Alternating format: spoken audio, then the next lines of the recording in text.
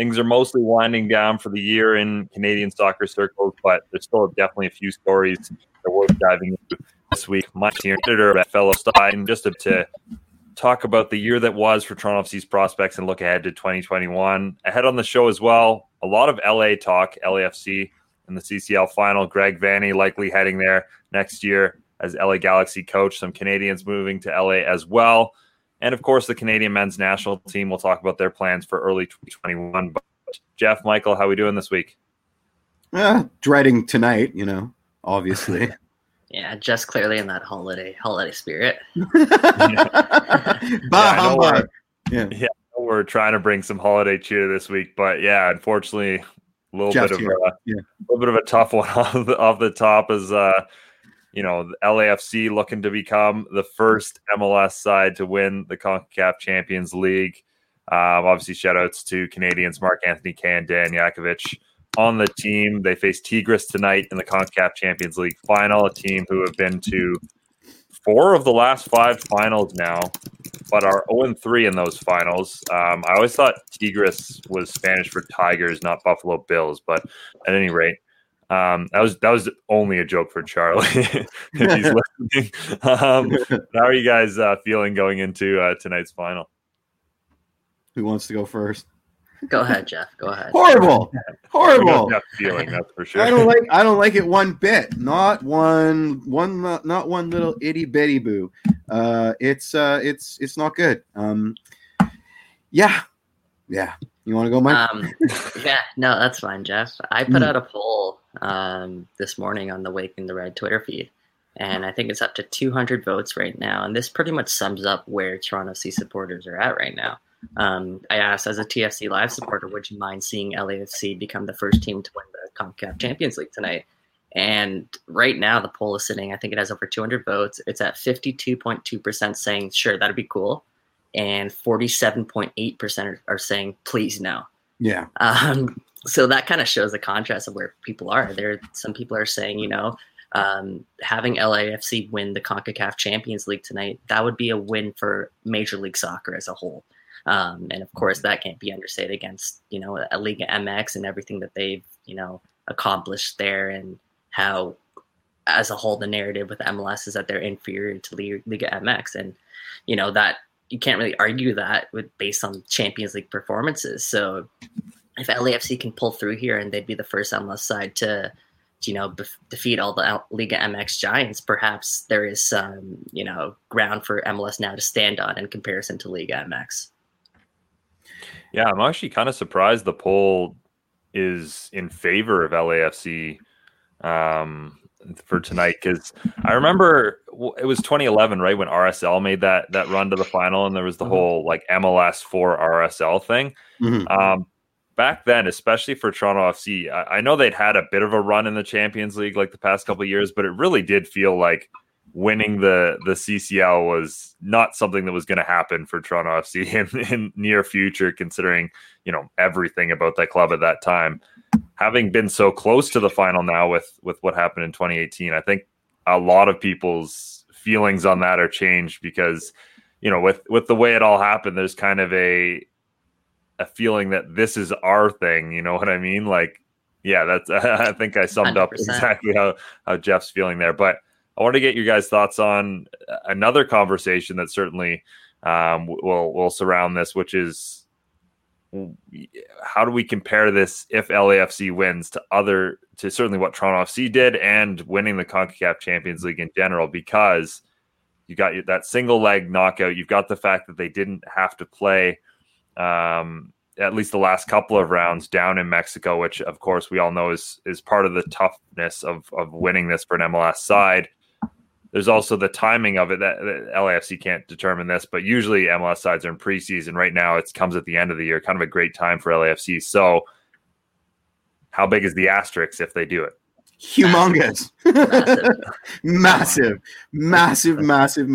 It gives me no pleasure to say this because I feel like a hypocrite, but we were so damn close, and we beat sides in 2-leg aggregate. We went down to Mexico. Has LAFC had a single bag of urine thrown at them? I don't think so. Therefore, there's a urine asterisk. Bag of piss, equals asterisk.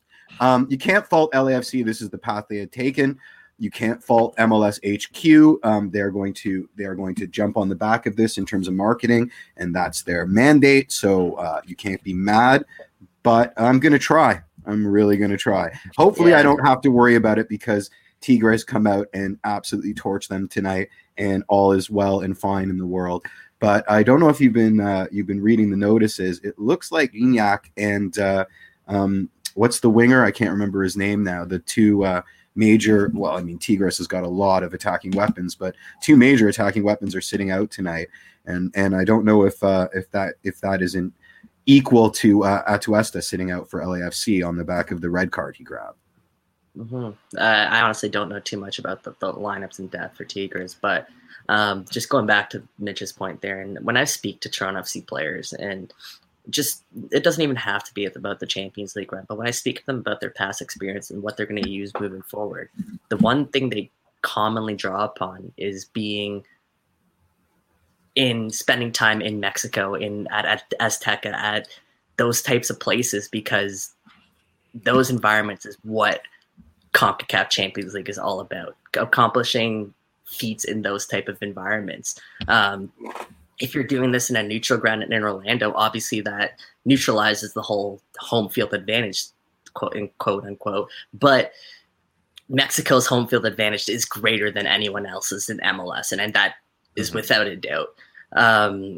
Just again, speaking to the players, they even like from their run in early 2018, they still talk about having to stay in the hotels there in Mexico, and having to not be able to leave their room because this year was sort of similar to that in the sense that they were sort of isolated in Hartford. They couldn't leave their hotel, and that's what they were drawing upon, those Champions League experiences. So it's a different breed, just, competing down in Mexico. So there has to be that massive asterisk. Massive. But hopefully we never have to discuss this tomorrow. And it's just... So you're just all on board rooting against LAFC tonight, eh? Even with Mark Anthony Kaye there in the middle?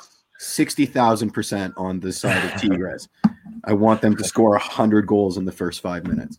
No, for sure. You've fallen, I don't know, it's 50-50, so you're half wrong, half right. Well, I mean, that's pretty much my MO, so there we go. Yeah. I'll play slight devil's advocate for LAFC in terms of the legitimacy of this, one of which is the path they've taken to get there. Beating 4 straight Mexican league opponents is something we've never seen an MLS side doing this. We've talked about the way they did it. Obviously, they did have to go down to Leon, so they at least got one. It did not go well for them, if memory serves. I think they lost like 2. The other thing I will say is we can't read. It's my asterisk. Oh, okay. I drew an asterisk. We need producer Kev back to get the visual tests on there. But the other thing that I will say for them is anyone putting an asterisk next to Bayern Munich for the way they won the Champions League, because same thing, single knockout behind closed doors. Thanks, Mitch. I hate it. That's a fair point, but then I'll just go back to like my original point. It was just about playing in Mexico, and I think that honestly trumps having a neutral ground, just because it does sway on the tip of the tie so much. Well, they're saying that they didn't play in the rain in Azteca. That's hilarious, but I don't know where to move on from there other than I still think it's an asterisk, man. All right. Well, let's move on from it, because I think we've said all that we need to on that. Go Tigres! Yeah. Move to the other LA team, which, of course, is expected to, in short notice, announce its next head coach, and everything that we've heard is that will be Greg Vanney. Thoughts on this? I mean, actually, Greg Vanney did win the 2000 CONCACAF Champions Cup as a player for the LA Galaxy, and we know he's been there for 7 years as a player as well. I mean, I guess not surprising. A pretty big one. No, not at all. I mean, I think I wrong LA team ticker. Oh yeah. He's not going to LAFC, Mike. That's on me. So the question to that answer is no. Yes, no. Although that would be awesome because if he went, we drive to Bob Bradley's house and throw a giant truck full of money on his doorstep. Yeah, I mean it's the worst kept secret in this offseason, and just announce it already. Just announce it already. Seriously, some of us have to move on with our lives. I'm in limbo right now. Just announce it so I can spend 2 days on the final stage of grief, and then we'll be fine here. But you know, I don't understand if the deal's done, then what are they waiting for? Like, what if he doesn't go to LA Galaxy? I think that there's a 0% chance of that happening, but what you know, if he goes to LAFC? yeah, he could go to LAFC. No, but I don't understand. What's the tactical? What are the pluses and minuses of not announcing it already? Are they waiting for us to hire a coach so that it lessens the hit? Or I mean, I just don't understand. If it's all lined up, then do it. So I can I don't know if LA Galaxy have TFC's best interest in mind here. I doubt they do. I doubt they do here. But well, I mean that brings up the other point. There's calls on the internet for TFC to get Garber bucks because of LA Galaxy's. Damn, you've done it to me. Now he's going to LAFC. But there are calls for MLS to award Garber bucks to TFC in the case of the Galaxy tampering. You know, based on rather flimsy evidence, you know, based on the timeline. I don't think that that's ever going to happen, but you know, we've moved beyond, is Greg going to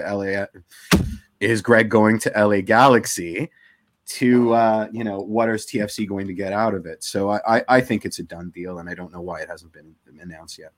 Yeah, no, Jeff, as you pointed out, it was kind of written in the stars there from like a couple weeks ago where, you know, this did make sense. This fit kind of did line up perfectly.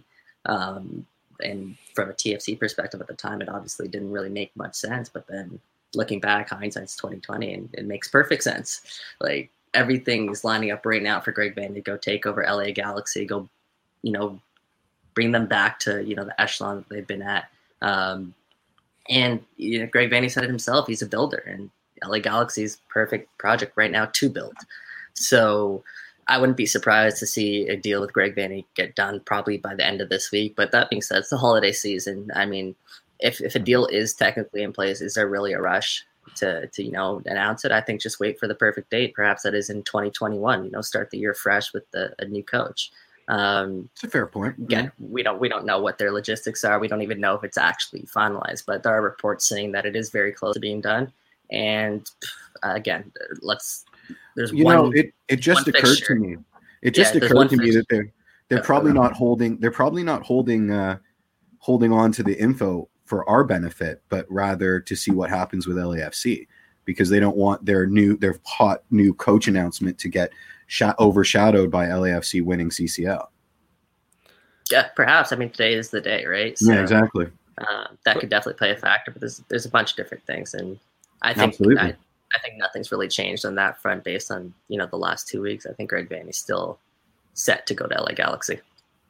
Yeah, now that we've gotten into the mind of the LA Galaxy marketing department as much as and LAFC, we work for both teams now. Yeah, of course. Sharing coaches, it's amazing. Yeah, I think that was a good point though about Vanney going to a good team. I think Galaxy's a great fit for him. They remind me in many ways of the Toronto FC team he took over, where the team's willing to make investment. They have made investment in some big players, but they just need that guy who can come in and build the team into a solid structure and a winning team. And we know Greg Vanney can do that, but looks like we do have our guest here now. So fantastic. Let's go. Let's bring on Brady. We're bringing on Brady. Yeah. There we go. Cool. Hey guys. Hey Brady, how's it going? Good. Mitch, lovely top. Sorry, Jeff, sorry to say that. I know you're not a fan, but I got it's horrific. It's absolutely horrific. I had to support my favorite championship side, so. Oh, yeah. Ow!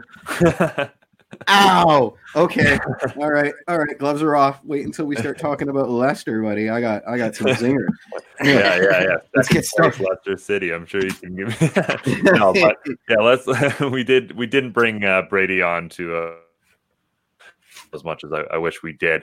Let's talk a bit about some of Toronto FC's young guys, specifically anticipating Canada having a camp within the next couple of weeks. Obviously, there's, as with anything, there's a ton that can change based on the pandemic. But if Canada does have a camp, Brady, who are some of those young TFC guys that you expect to get a call and get a look from John Herdman with, all the tournaments that are coming up for Canada in the next little bit?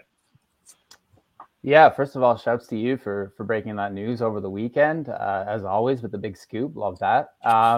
Mr. Canada Soccer. Yeah, exactly, Mr. Canada Soccer. Just absolutely humbled to be in his presence. But no, I mean, I can tell you, like, some of these guys that I've had the opportunity to speak with, Noble Akello, Rocco Romeo, we did a little interview with them, and these guys themselves are saying, part of the loan process was getting minutes not only for TFC but for the national program as well. And so I think definitely Noble is. I mean, he was in the Gold Cup roster, which was a bit of a surprise, and so I can't see a scenario where he doesn't get a sniff. I mean, some of these other guys that we've been interested in, like the Jordan Peruzas and guys like that. I mean, the way that he's just like an absolute game changer is not necessarily something we have a ton of right now in this national program, and especially here in North America. And so I'd love to see a guy like that get an opportunity. Obviously, Liam Fraser, his minutes were a little bit sporadic this year, unfortunately, but another guy who brings a different dynamic to the midfield. And yeah, I mean, the list, we could be here all day, which is not necessarily something we could have said in previous years. So It's really exciting. And it's hard to predict too. We don't really know who's going to be available, I guess, but yeah, I mean, we'll have to wait and see. Yeah, no, there's some good shouts there. You mentioned his name, Jordan Peruzza, and I think that's a name that should be very appealing to a lot of Toronto FC fans heading into the 2021 campaign. We sort of saw glimpses of what he's been able to do there in the USL, the USL Championship, moving up a level. He didn't really lose his stride there, and he's still, banging in goals despite his age. What can you tell me about Jordan Peruzza? What can you tell TFC fans about him? And, what kind of role could he potentially play next season for the Reds? Yeah, I mean, obviously he's playing in the USL, and it's not necessarily equal with regards to quality of the MLS, but we've seen tons of players make that jump in the past. So why not Jordan? And I can tell you what he definitely has, and you guys have seen the highlights, is, an ability to break a game open from wide. And I don't know how many players TFC have currently that kind of fit that bill. And so he's got pace, he's got tons of ability, and he's never met a shot from distance that he didn't like. And so, I mean, you got to love that for a 19-year-old kid. Sure. And yeah. Will it translate in his first game, his first opportunity in MLS? Maybe not, but you never really know until he gets a chance, right? So, yeah, Toronto FC have been saying they've been looking out for goals this season. When I asked Ayo Akinola about Jordan Peruzza last season, or I might have been James Gross who asked him, the one word that Akinola used to describe Peruzza was tenacious. Mm-hmm. And perhaps that's a little something that TFC were missing sort of last season. People who are willing to run through the lines, people who are willing to put in the work, people who are willing to get in on the end of balls. And that's why I think Peruzza could actually, potentially play a pretty significant role next season for the Reds. But yeah, moving on, Jeff, I think you had another question there for Brady. Yeah, I mean, this is a real shot in the dark. Like, this is a guesstimate upon guesstimates, considering that we don't know the system. We're waiting on who our new gaffer is going to be. But do you expect to see an increase in the minutes that kids get played at TFC 2021?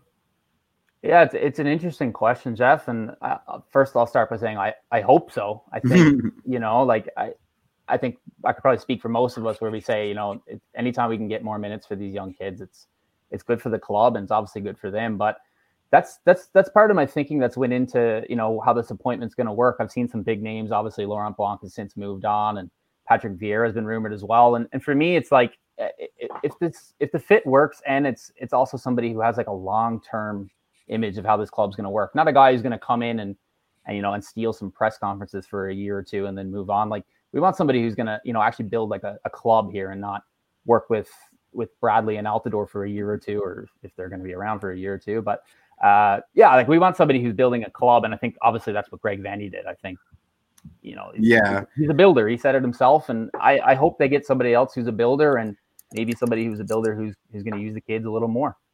So to follow up, you weren't too upset that Laurent Blanc chose Qatar over TFC.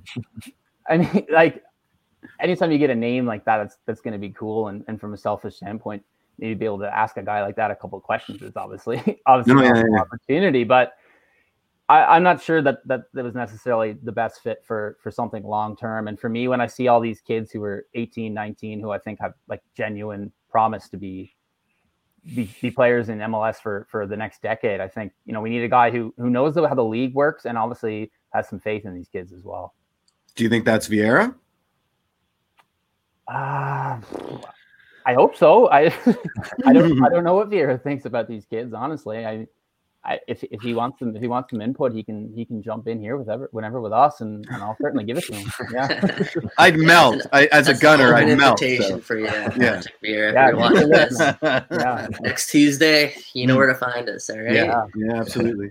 Let's announce his hiring on WTR Weekly. That'll be quite cool. Yeah. I'll wear an Arsenal kit every week if that happens. Yeah. I'll lend you some of mine. You've got a few, I'm sure. Well done. Friend of the show now. Definitely friend of the show. Well done. Ralph Priso looks like an absolute gem. He keeps getting better. Keeps getting minutes. He better keep we got you. He better keep getting minutes next season. Yeah, you guys got that. What kind of role do you expect Ralph Priso to play on next year's squad? And do you think we'll see an increase in, the amount of looks that he's been getting? I think, yeah. I mean, he was kind of thrown into the team at a weird stage in the season, and also a very weird season. But I will say, like, when I did talk to Rocco and Noble, they were very high on Ralph, and one of the things they were kind of missing out about being back home the most was, being there and being able to kind of give that guy a pat on the back and say, like, keep going, man. Like, you're paving the way for guys like us, and the path is becoming clearer. And so when you have a group of young guys who are as interested in, their peers having success as they are, that's such an exciting prospect for TFC.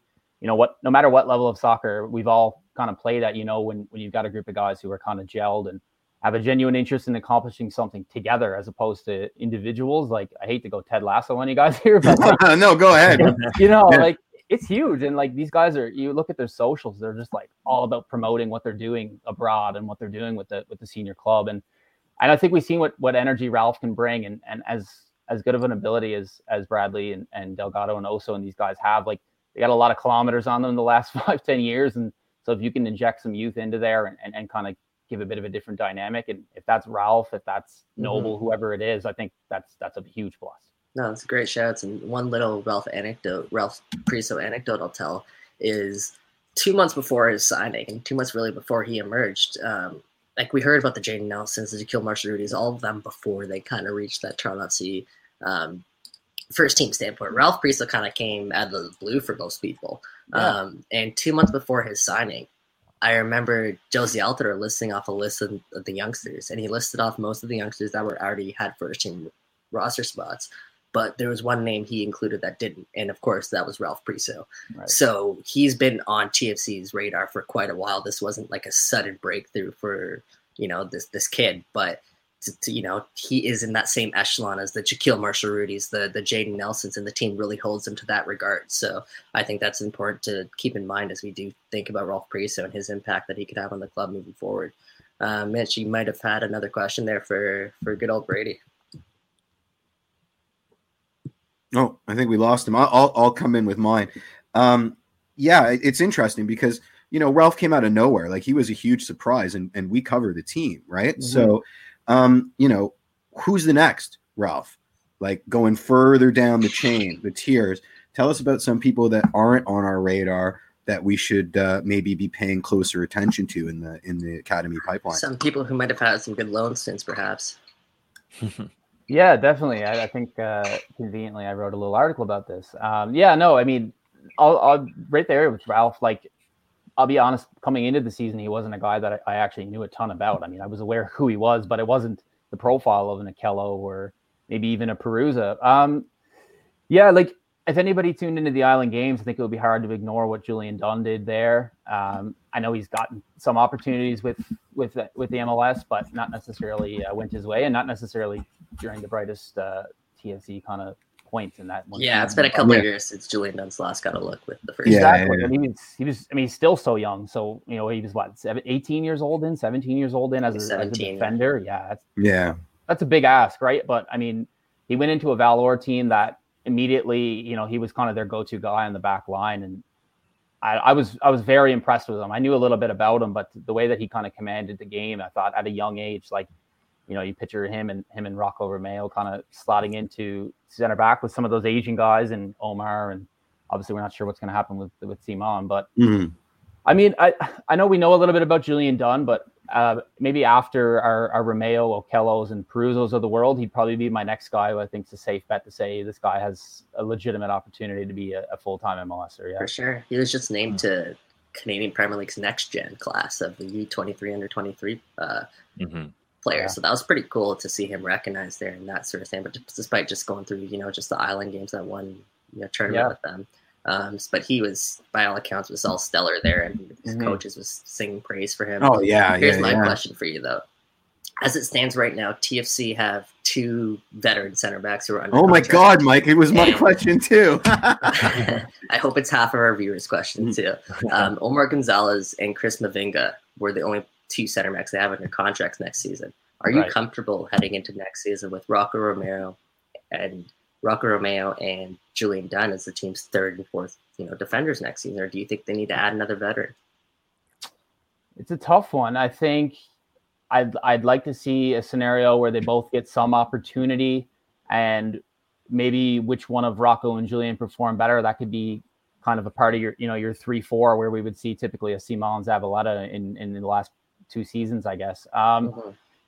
It is a tough position to just jump into cold as a young player. Like it really is. I know it's a bit of a cliche, but there's some truth to that with regards to, being a central defender or being a winger. It's 2 very different scenarios for someone to jump into. Like we'd always seen Jaden Nelson kind of make that jump pretty seamlessly towards the end of the year. But I think there is growing pains for a central defender. And so if there's a guy that fits that, that was Gonzalez 2 years ago for us. If there's somebody like that who's available and they can make work on the books, because it's obviously a challenge, then I think giving one of those 2 guys a regular spot with somebody who has a little bit more MLS savvy experience would probably be the best scenario, at least for 2021. But I don't think either of them are very far, to be honest.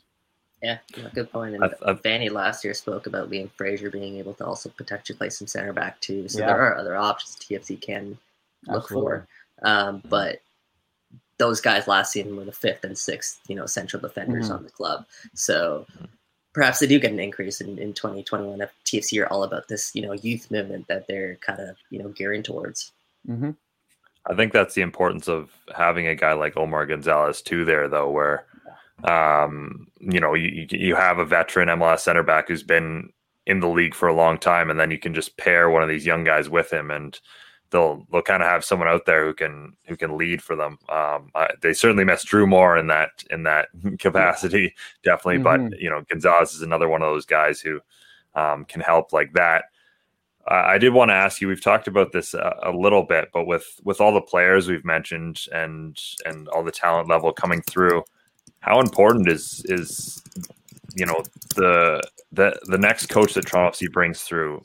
How important is it that he have a proven track record of developing young players? Because we know that's important to the club. We've seen all the signings they've made, Ollie Curtis with New York Red Bulls. So how important is it that the next coach have that, like I said, that proven track record?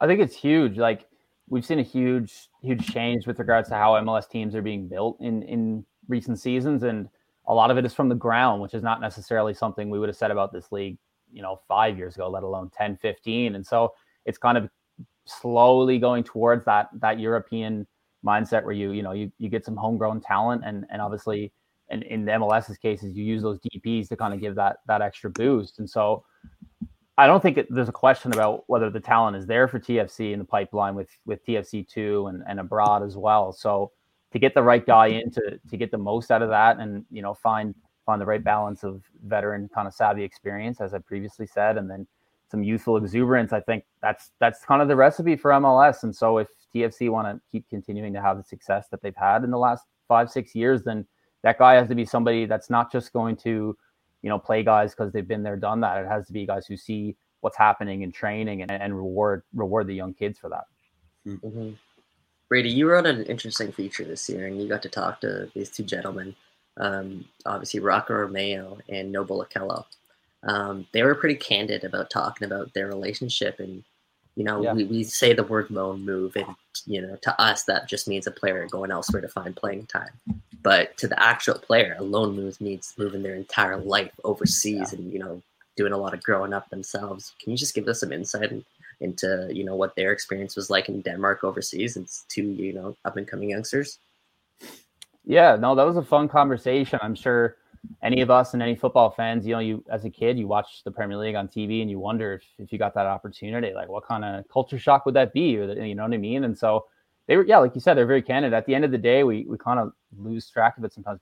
These are kids, right? Like these guys are young and they're moving to Europe and living on their own probably for the first time. And it was interesting to me just how Rocco said, like, he had kind of acclimatized to Denmark at this point. And then when he got word of Noble coming, it was like he got to do all the touristy things again and kind of just experience that a second time with somebody he knew so well. And yeah, like they just seem to have such a great relationship off the field. And as I spoke to that, my Mr. Optimistic Ted Lasso, like I just think that goes a long way. And if you send a young kid overseas for 3 months, 6 months, whatever it is, like if that experience doesn't go well, I think that could have a serious effect on their ability to come back and actually gain some meaningful experience from that. But from what they said, the level of competition was not too big of a jump, but it was enough to challenge them at the kind of the first team level. And so they seemed the last thing they said on our conversation was like, we're ready for 2021.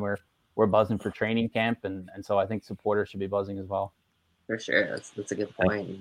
One of the things I've read about in that story was that they created like a really special bond with each other. There's not many kids who get to, grow up playing your dream and then let alone have your friend with you to experience it there the entire way, step by step. And that's not just, with TFC, that's actually going overseas to Europe, having, one of your good friends go with you and, spend that first year alone, by yourself. You do a lot of growing up, of course. Yeah. It's going to, in a way that could also translate onto the pitch and just how close some of these youngsters are. We talked about Shaquille Marshall-Rudy, Jaden Nelson, Ralph Priso. Those are all kids who grew up playing together. Those are all kids who grew up on the same Canadian Youth International team. So this is some sort of, an additional chemistry boost that this team might get with the relationship these kids are creating with one another. Does that make sense? Yeah, absolutely. I mean, when I dreamed this scenario when I was a kid, I was always playing with Cristiano Ronaldo at United, but I guess Noble and Rocco get to play with each other at HP Gold. So yeah, it didn't work out.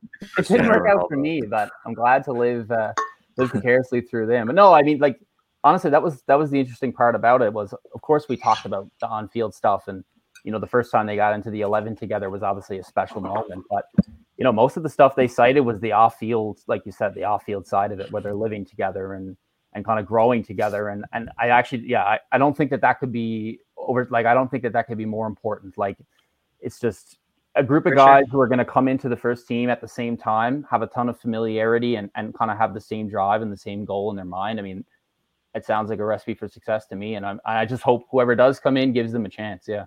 Drew Moore was on the show, Footy Talks, our like sister show, and he spoke about the relationship that he had with Michael Bradley as a center back and central midfielder. Mm-hmm. And he said, no matter what, he knew that he could find Michael Bradley as an outlet. He knew that he would be there. And I wonder if that same sort of relationship is kind of developing around Rocco Romeo and Noble Okello because of that trust, on and off the field. And I think that could go a long way. Yeah. But yeah, let's move on from that. I think we have some fast money.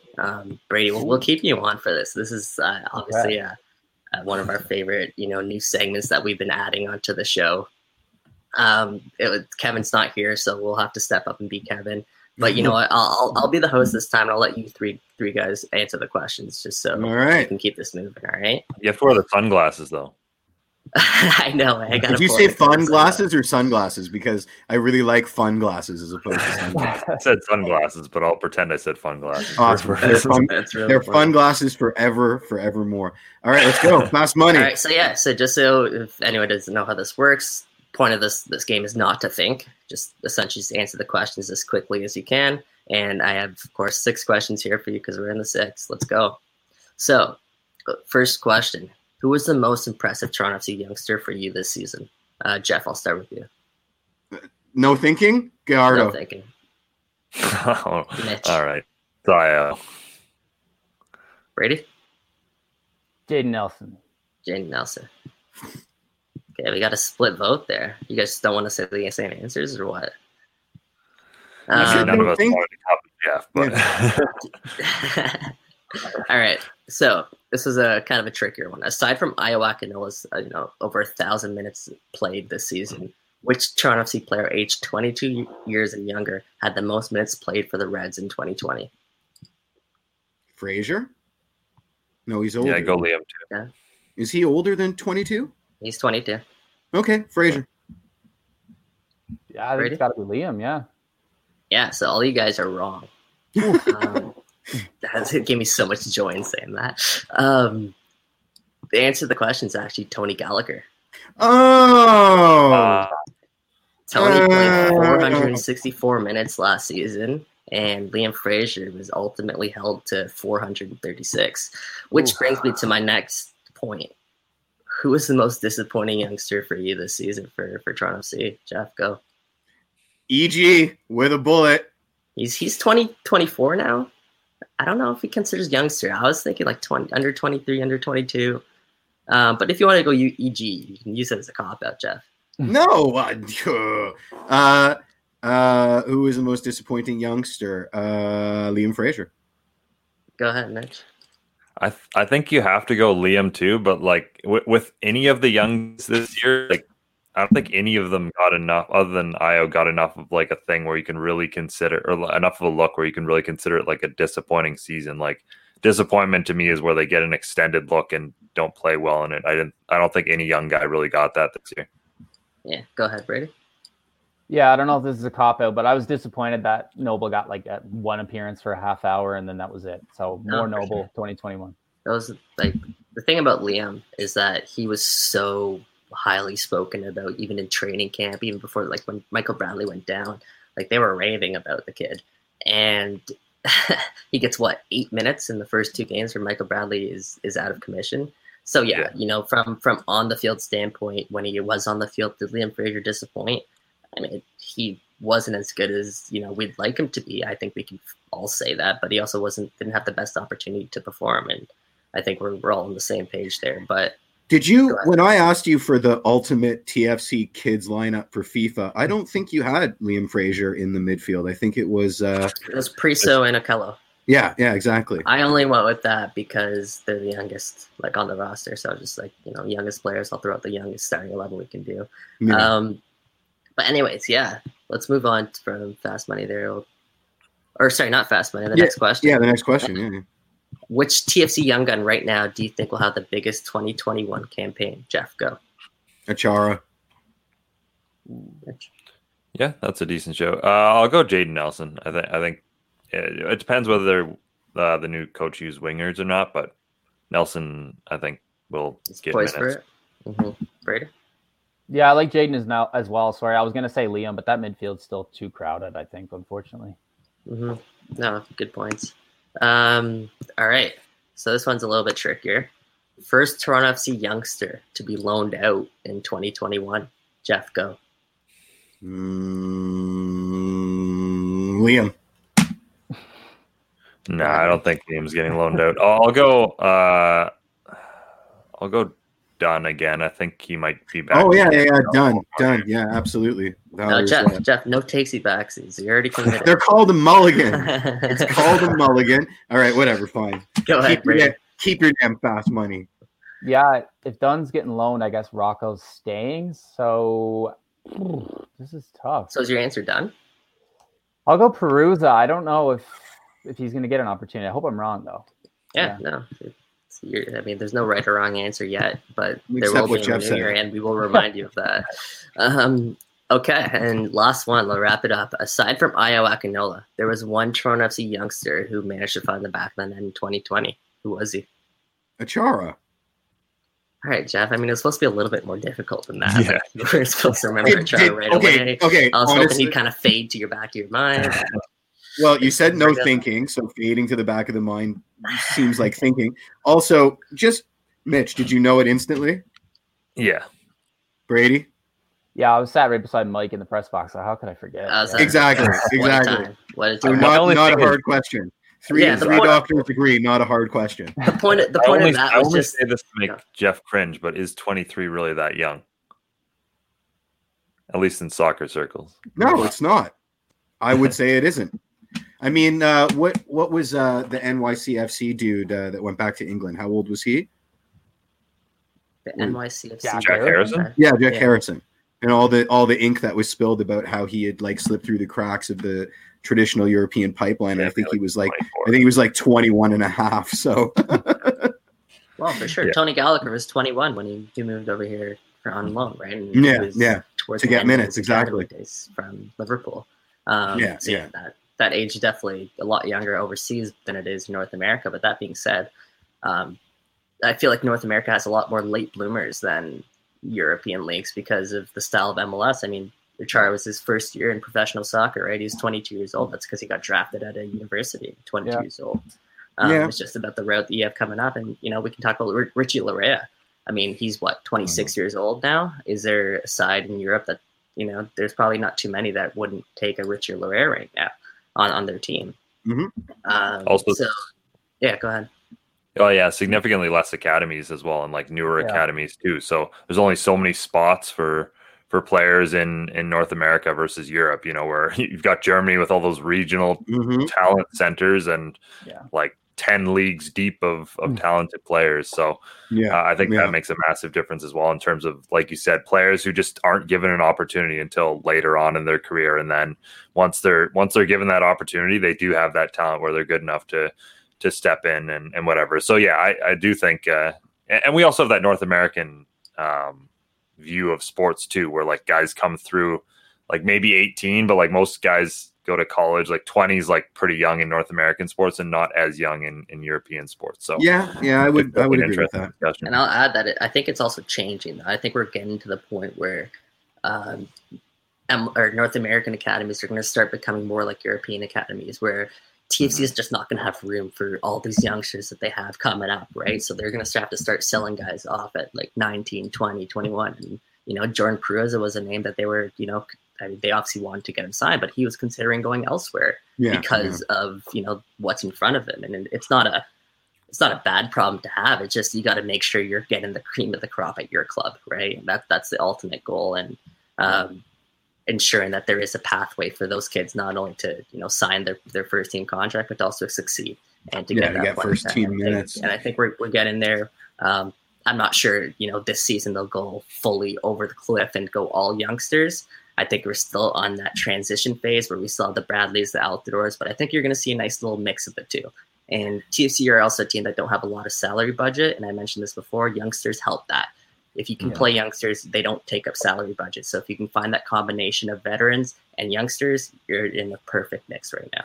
Here's a question for the group. Would we accept being less competitive next year in order to give our young guys more minutes, in order to be more competitive, say, in 2022 and onwards?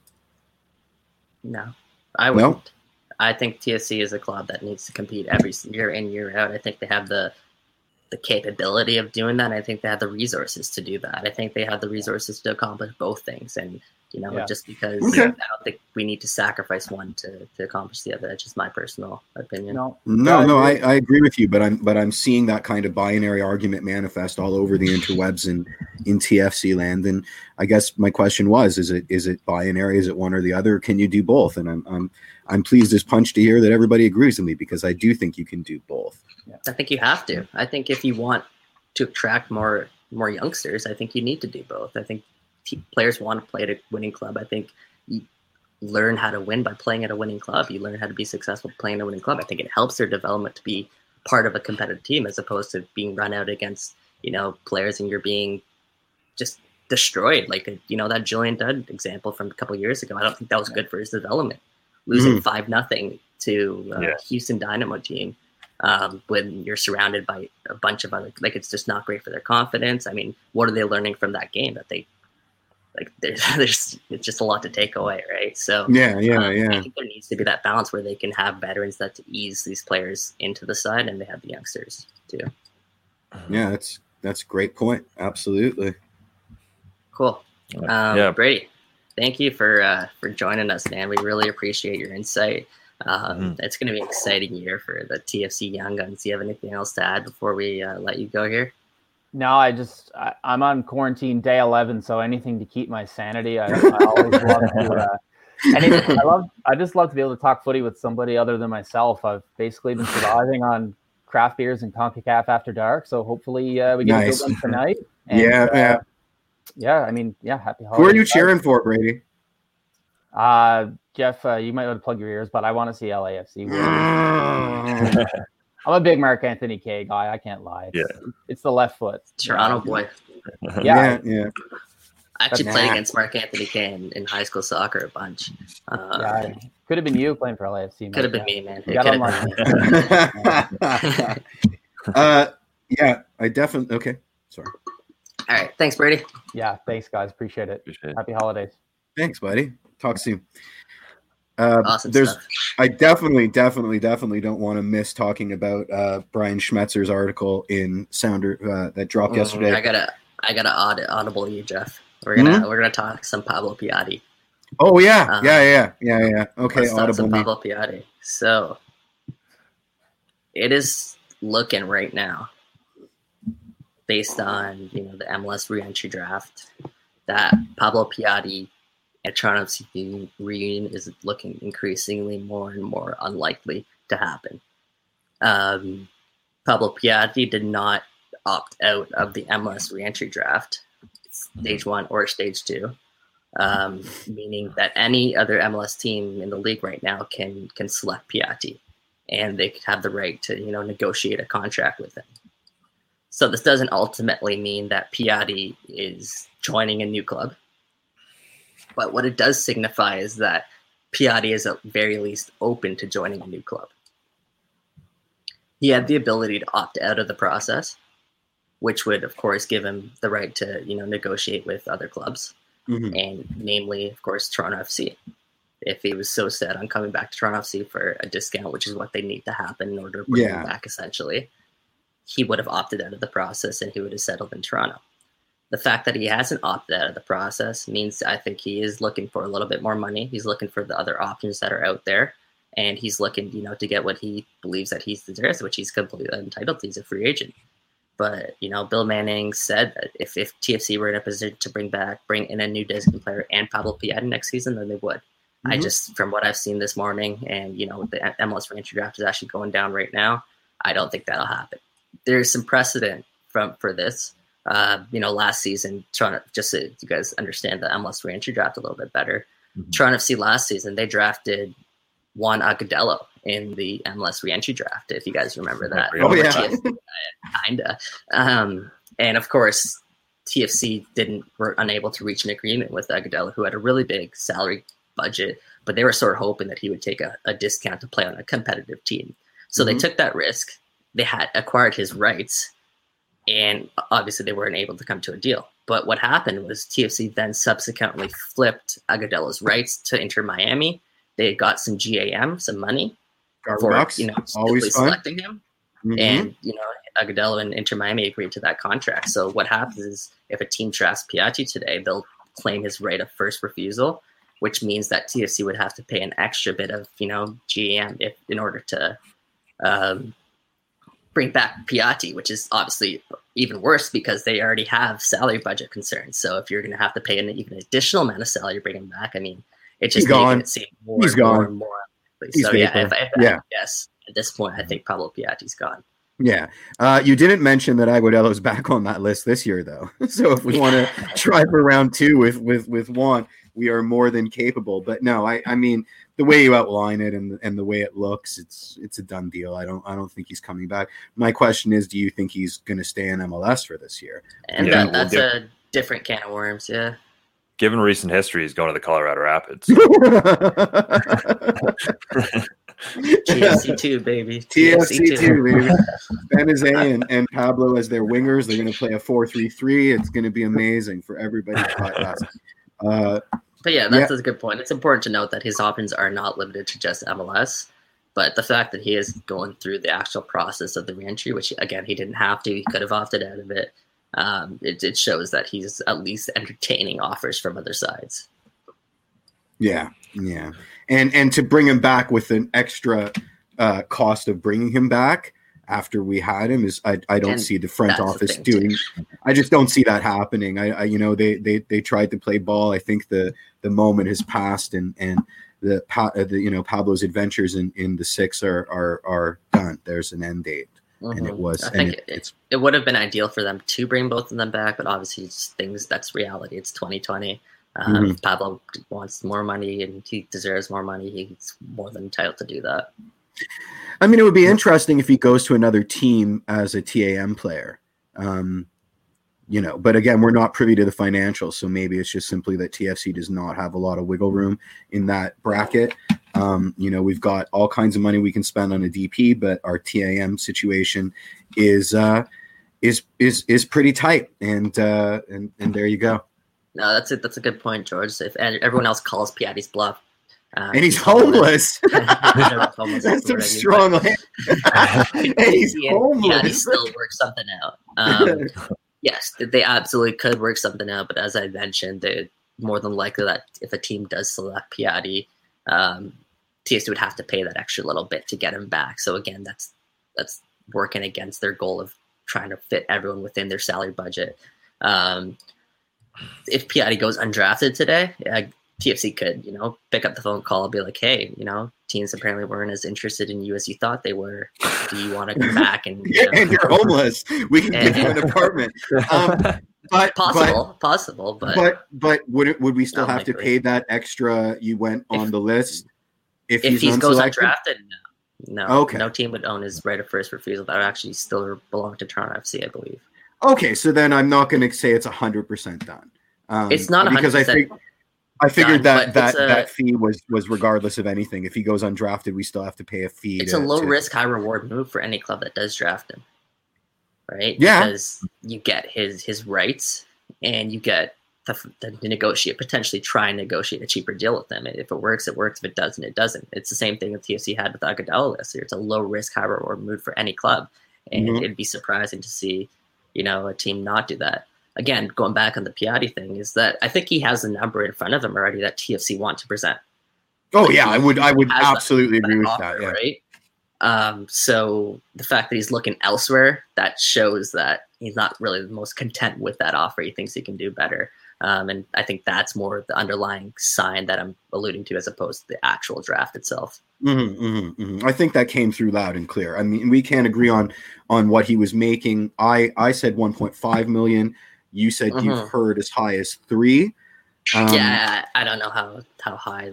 I mean, the only reason, again, MLS roster rules, but you need more transparency, man. Yeah, I mean, to buy him down, to even have the opportunity to buy him down, I think 3 million is too high, right? I think no, you wouldn't be able to. You wouldn't be able to.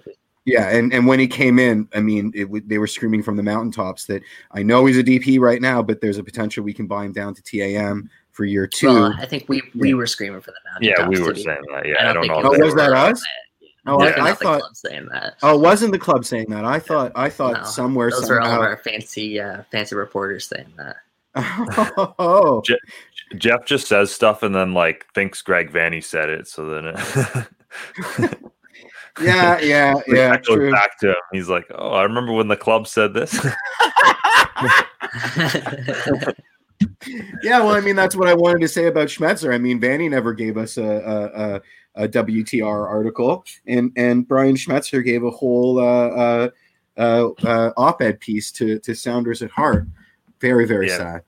We were talking about this before, but one time Brian Schmetzer for Sounders at Heart for their media game, he did an article rating all of the media members' players out of 10 and how they performed in the game, and it was hilarious. They were all 3s, I'm pretty sure, because obviously they're media members and they were terrible at soccer. But yeah, he did a full scouting report on all those guys. So it was.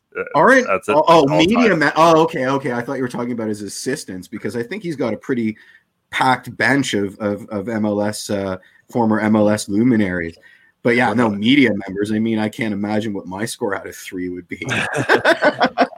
Great article though at Sounder at Heart. If you guys want to check that out, that's written by Brian Schmetzer himself.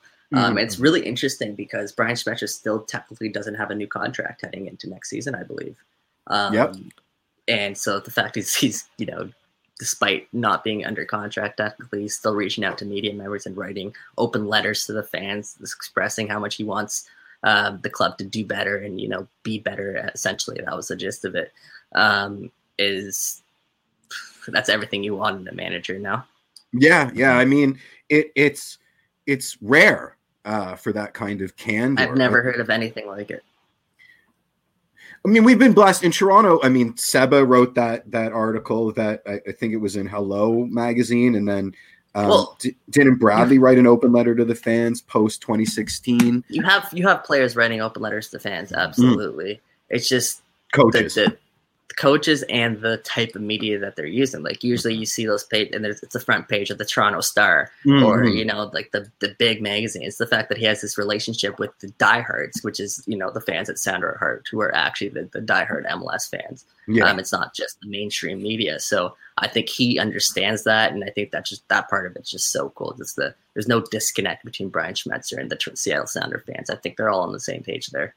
Yeah, it's pretty wild. It's pretty wild. I've been talking about it a lot. Special relationship. Very special relationship. And I wish I knew more about Seattle. Like I wish I had a firmer grasp on the vibe of the city, so I could really, really appreciate just how special a relationship is. Because my understanding of it is kind of limited by the fact that aside from the movie version of Seattle, I don't quite know what it's all about. So there is a little bit of MLS Cup 2025, Jeff. Let's go. Indeed. I think that was I definitely wanted to talk about the Schmetzer thing because it did hit me sideways and I did enjoy it. I think it's a good place to wrap up this show this week. Mm-hmm. We got a big one next week, boys.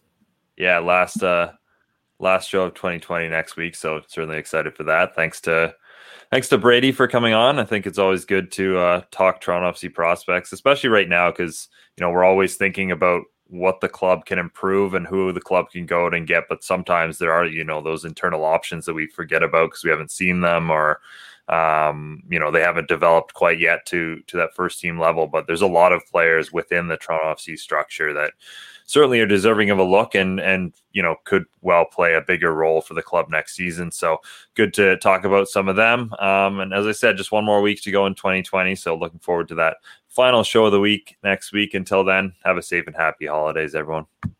Cheers. Happy holidays.